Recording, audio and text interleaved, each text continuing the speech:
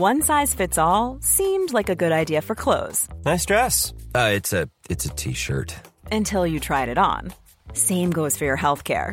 That's why United Healthcare offers a variety of flexible, budget-friendly coverage for medical, vision, dental, and more. So whether you're between jobs, coming off a parent's plan, or even missed open enrollment, you can find the plan that fits you best. Find out more about United Healthcare coverage at uh1.com. That's uh1.com.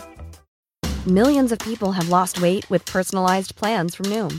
Like Evan, who can't stand salads and still lost 50 pounds. Salads generally for most people are the easy button, right? For me, that wasn't an option. I never really was a salad guy. That's just not who I am. But Noom worked for me. Get your personalized plan today at Noom.com. Real Noom user compensated to provide their story. In 4 weeks, the typical Noom user can expect to lose 1 to 2 pounds per week. Individual results may vary. Carolina Noise. The AI way to drift astray, the text and music is created with artificial intelligence. So here's a few words on AI creating art. I've been interested in machine intelligence for a long time, and this is a very cool experiment in that direction. Specifically, it is an experiment in using recurrent neural networks to create text and a recurrent neural network that creates music. Kiranaja Noise generated the text in this show, part with GPT-3, OpenAI's large-scale language generation model. Upon generating draft language, Kiranaja Noise reviewed, edited, and revised the language to their own liking, and takes ultimate responsibility for the content of this publication. This episode is called The Wages of Sin.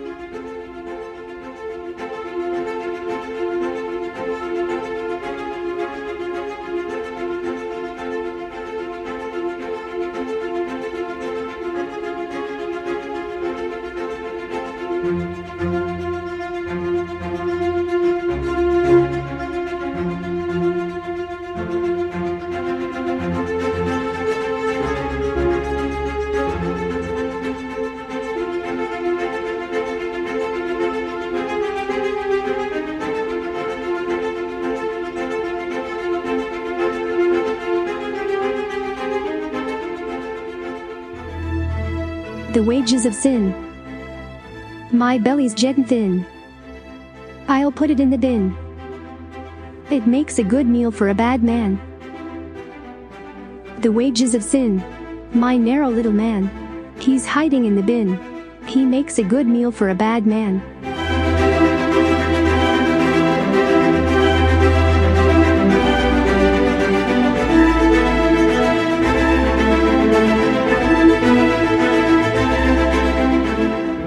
The wages of sin. My skinny little man. His motive it's hard to understand. He makes a good meal for a bad man.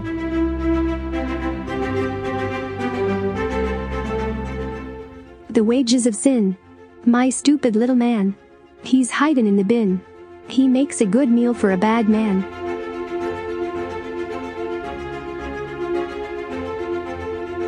The wages of sin.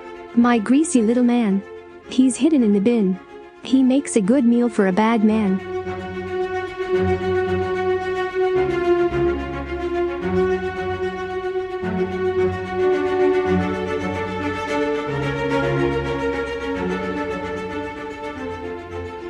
The wages of sin. My lonely little man. He's hiding in the bin. He makes a good meal for a bad man.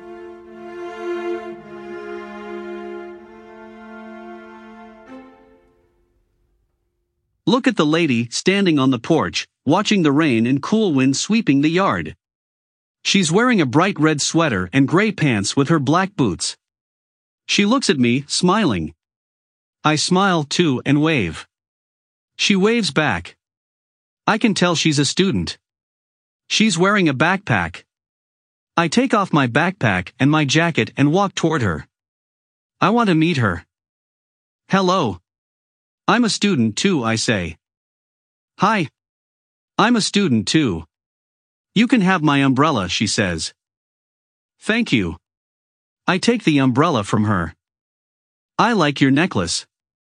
It's pretty, she says. Thank you. I like your necklace too, I say. The lady has a pretty necklace. It's made from shells. I tell her that I like her necklace. She thanks me.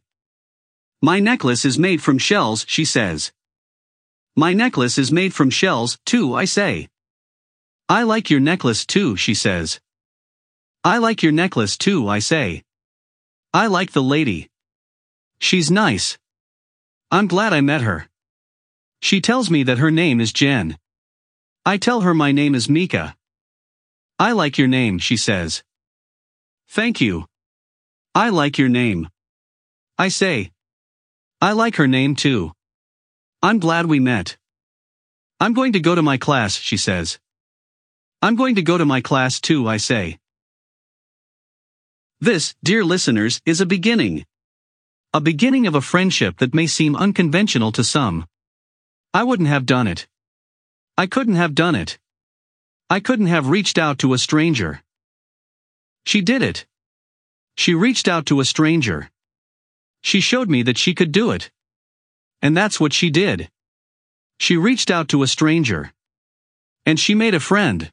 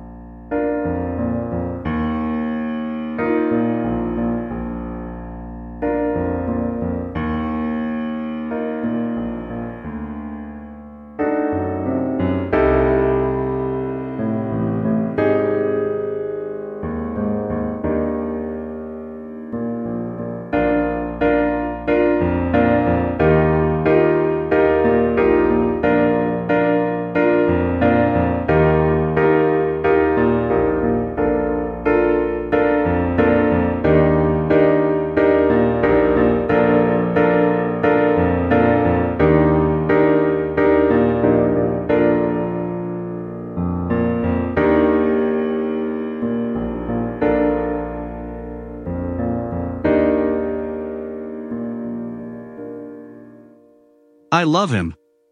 There isn't another way to put it. He's my soulmate, my best friend, my lover. He's everything I've ever wanted and never knew I wanted. He's the reason I wake up every morning and the reason I go to sleep every night. And I can't lose him. I have to find a way to fix this. Chapter 9. The doorbell rings. I look at the clock. 11 p.m. Who the hell is ringing my doorbell at this hour? I walk to it, my hand on my gun, and pull the curtain back. They're here. I don't know how they found me so quickly, but I know who they've come for. I back away from the door, my heart racing. I walk back to the kitchen, grabbing my phone on the way, and dial. Hello? They're here. Are you sure? Yeah. They're at my door right now. I'm on my way. The phone goes dead. I hold my gun in one hand and my phone in the other. I walk back to the door, peering through the peephole. They're still there. I dial again. Yes? They're still at my door. I'll be there in 10 minutes. Okay. I hang up the phone and walk away from the door. I sit on the couch. I'm shaking and my heart is racing. I can't lose him. I can't. I'll kill myself before I let them take him. I'm not sure what I'll do if they kill him, but I can't live without him. I hear a car in front of my house. I get up and walk to the window. I watch as the car pulls up and stops. A man gets out and walks to the passenger side. He opens the door and gets back in. The car pulls away. I walk back to the couch and sit, my gun still in my hand. I can't stop shaking. I hear the door open. Hank. I walk to the kitchen, and when I turn the corner, I see him. He's standing in my doorway, his gun drawn. His eyes are wide, and he's holding his gun at chest level. Are you sure they're here? He asks. Yes.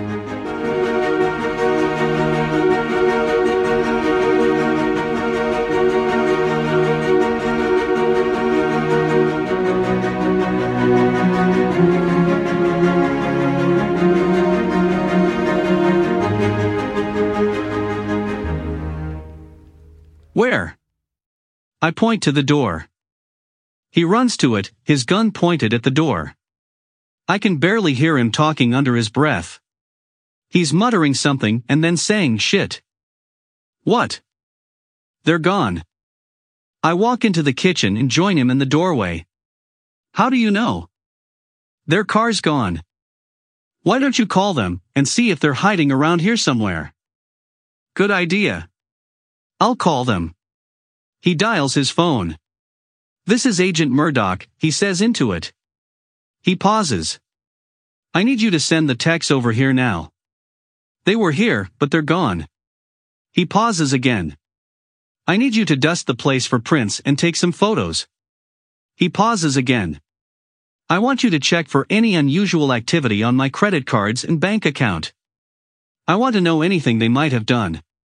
He pauses again. Yes. Thank you. He hangs up. They'll be here in a few minutes. They'll dust for prints and take pictures. I walk to the living room and sit on the couch. I put my gun on the coffee table, and I hide my shaking hands in my lap. I look at him. They were here for me, weren't they? Yeah.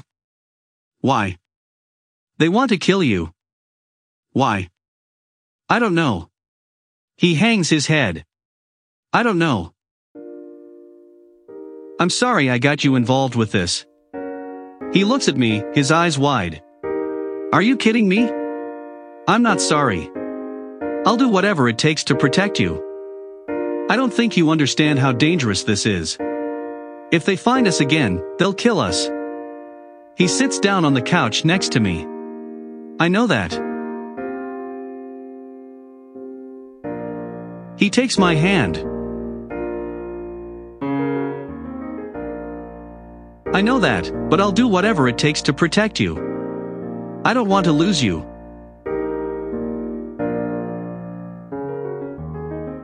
I don't want to lose you either. He kisses my hand.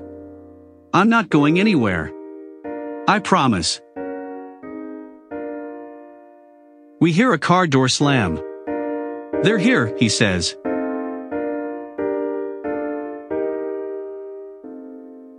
I look out the window. A black car is parked in front of my house. 2 men get out of the car. I'll let them in, he says. He walks to the door. He opens it and steps outside. He talks to the 2 men for a minute, and then lets them in. They walk into the living room. This is Agent Graham and Agent Thompson, he says. They're part of my team.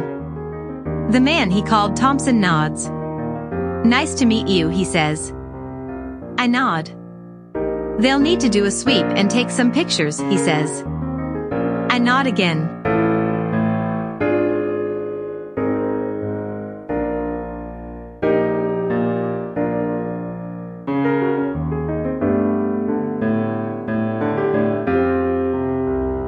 Start again.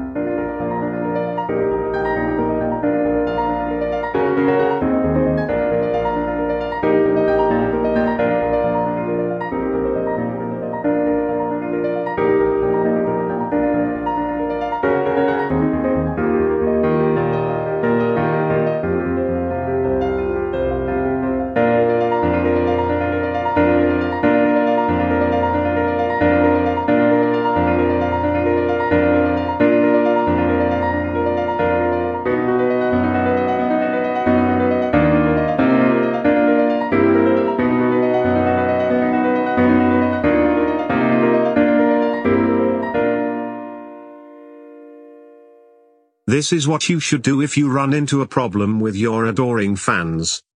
1. Thank them for their support. 2. Apologize for the inconvenience. 3. Respond to each and every comment. 4. Turn the negative into a positive. 5. Make it up to them. This is what you should not do. 1. Ignore the problem. 2. Make excuses. 3. Say nothing and hope it goes away. 4. Blame the customer. 5. Blame the competition. I've learned this the hard way.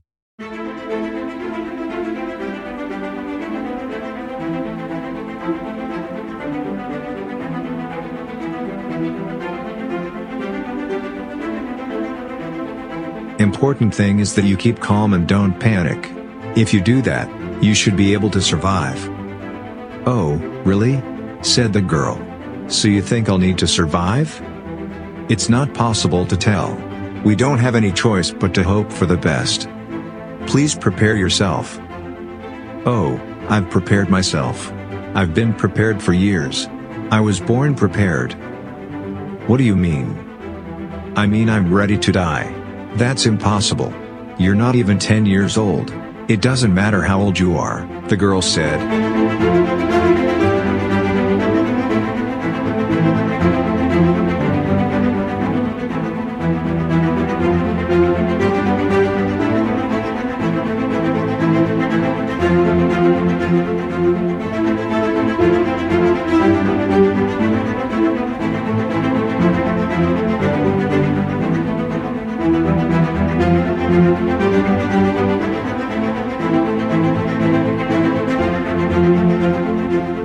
If you're ready to die, then you must be a very rare person, the voice said.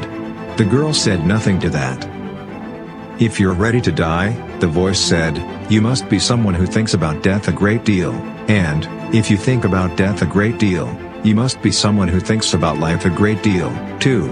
In that case, you must have a very strong sense of life. You must be someone who really values living. If you think about death a great deal, you must also have a very clear idea of what death is. You must have a very strong sense that death is the opposite of life. You must have a very strong sense that there's a clear boundary between life and death. If death is the opposite of life, then life must be something that has form. Something that has weight. Something that has color. Something that has a shape. Death doesn't. Death is nothing. It doesn't exist, and if death doesn't exist, then neither does nothingness. Enter the room as if you've been there 100 times before. Keep your head high and walk with purpose. Look around, get your bearings, and don't hesitate to interrupt a conversation or start one.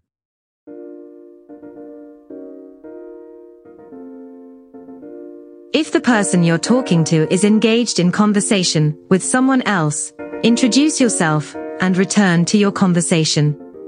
You're not there to waste anyone's time. At a networking event, the goal is to make yourself memorable. In order to do that, you'll need to be memorable, but not in a way that's forced.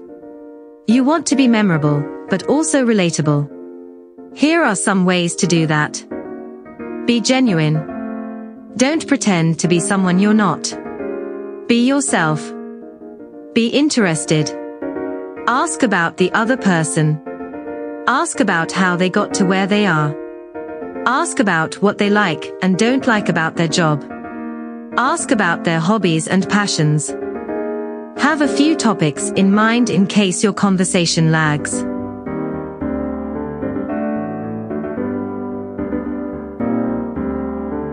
Then follow the lead of the other person to see where the conversation goes. Don't be afraid to ask questions. Don't be afraid to ask for advice. You're just asking, and not asking for a favor. You're just asking for advice. And then when you're finished, thank the person and say goodbye. These are just a few basic tips to keep in mind when networking.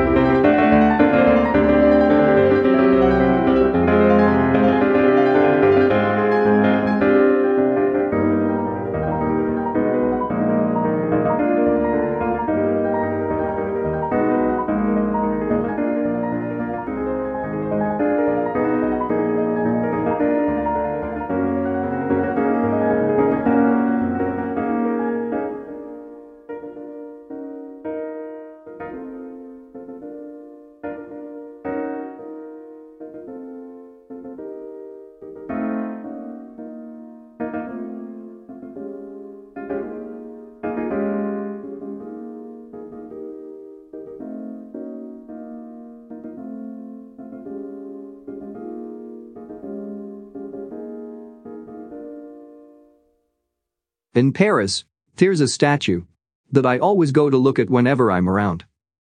It's a statue of a foot, with toes really well defined, and it's on a column. I'm not kidding. It's a statue of a foot. It's on top of a column on the right-hand side of the Arc de Triomphe roundabout, at the bottom of the Champs-Élysées. I go to look at it every time I'm in Paris, because it's such an odd thing to put up. I'm not sure why someone would do it, but I also don't think that they would do it without a reason. But what is the reason? I have a theory. When I first saw it, I thought it was a very funny thing to put up, but I didn't think anything of it, other than it was an odd thing. I know that these days you can do anything you want. You can be a superhero. You can be a rock star. You can be a heart surgeon if you want. But I think there's a limit. I think that there's still a limit to how weird you can be. Okay, let's say you're a rock star. You might want to dress up in a costume. Or you might want to do something crazy. But let's say you're a rock star. And you want to take up sculpting. You can't just go and make a foot. I think there's a limit to how weird you can be. So I had this theory. That the reason that this foot was put up was to test a boundary of what you could be weird and get away with it. There's a famous story of a sculptor who was trying to sell some of his work to a museum. The museum director told him that he didn't like his work, and the sculptor asked why. The museum director told the sculptor that he didn't like the way that he carved faces. So the sculptor carved a face, and he put his thumb over the face and asked the museum director if he liked it better now. The museum director said that yes, that he did like it better now. So the sculptor took his thumb off the face, and the face looked exactly the same. Even though the sculptor had taken his thumb off the face was still the same. I think that this statue of a foot was to see how far you can push something before it looks ridiculous. I think that the sculptor who made the foot knew that if you took someone like Michelangelo, or Rodin, or Picasso, or even someone like a street artist, and you said to them, go and make a foot, they would go and make a foot. I think that you can get away with anything, as long as it looks like it was made by a person.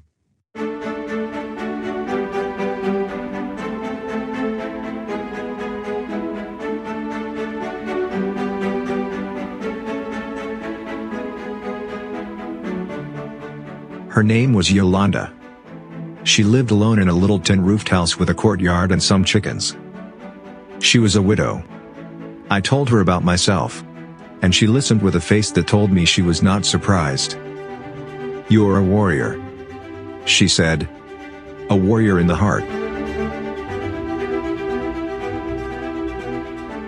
One day she said, "I have a son. He is 12 years old.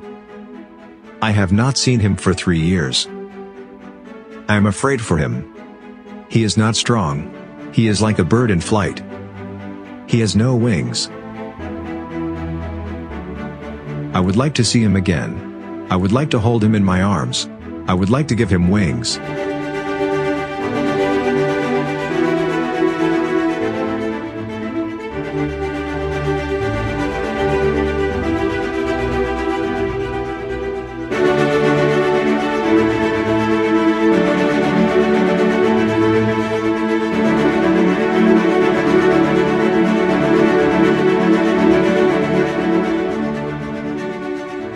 "You can. How? Send him to me. I will show him how."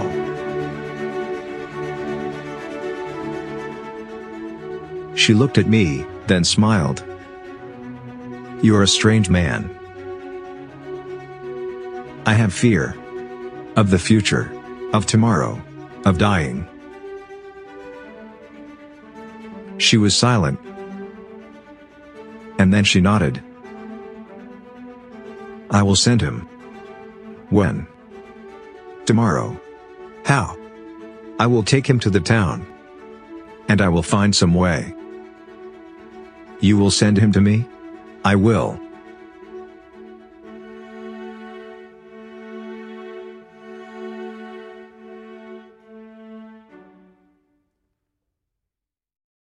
The next day she came to my house with a boy who looked about 10 or 11. "This is my son," she said. "His name is Robert. I am pleased to meet you, Robert. How are you?" "I am well," he said, then looked at me with wide eyes. "Are you a soldier?" "No. I fight when there is a need." "Will you fight for me?" "Yes. I will fight." He looked at me, then glanced at his mother. "Will you teach us both?" "Yes." Yolanda said. "He is like a bird." "Are you afraid?" "No. I am afraid of nothing." He was a great learner. Eager to learn. We worked together for a month. Then I took him into the jungle alone. "You must learn to hunt," I said. "You will teach me?" "Yes." He was quiet. His eyes thoughtful. And then he looked up at me. "You will teach me?" "Yes." "And I will learn?" "Yes." "You will learn. Will I be a warrior?" "Not if you fail to learn." "I will not fail." "Then you will be a warrior." When he had gone, Yolanda came to me. "He has learned well. He has become a warrior." She shook her head. "He is like a bird. He was always afraid. He is like a bird."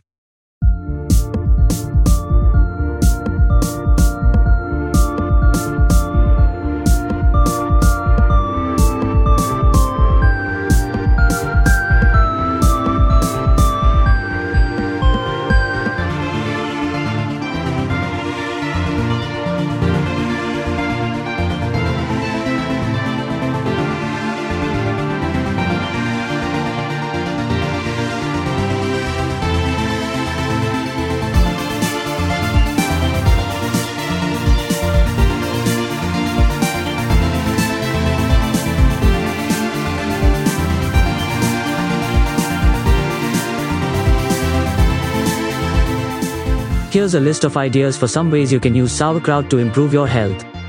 1. You can wear it as a hat. 2. You can have fun with your friends with it. 3. You can use it as a weapon to defend yourself against wild animals. 4. It makes a wonderful snack. 5. It tastes great with a cold beer. 6. It is excellent for your digestive system and can promote healthy gut flora. 7. It is a great additive to many recipes, helping to reduce the acidity of foods and making them more nutritious. 8. You can pickle it and use it in recipes. 9. You can eat it just plain. 10. It is a great source of fiber and can help to control blood sugar levels.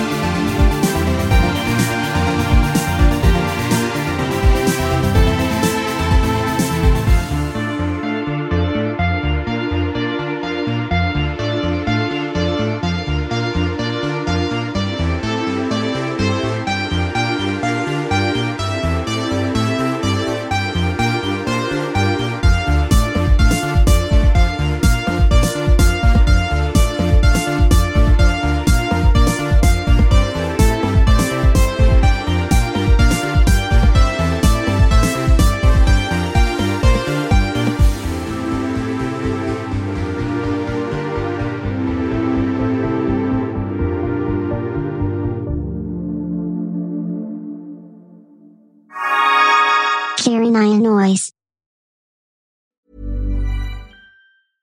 Hey, it's Paige DeSorbo from Giggly Squad. High quality fashion without the price tag. Say hello to Quince. I'm snagging high-end essentials like cozy cashmere sweaters, sleek leather jackets, fine jewelry, and so much more. With Quince being 50 to 80% less than similar brands. And they partner with factories that prioritize safe, ethical, and responsible manufacturing. I love that. Luxury quality within reach. Go to quince.com/style to get free shipping and 365-day returns on your next order. Quince.com/style.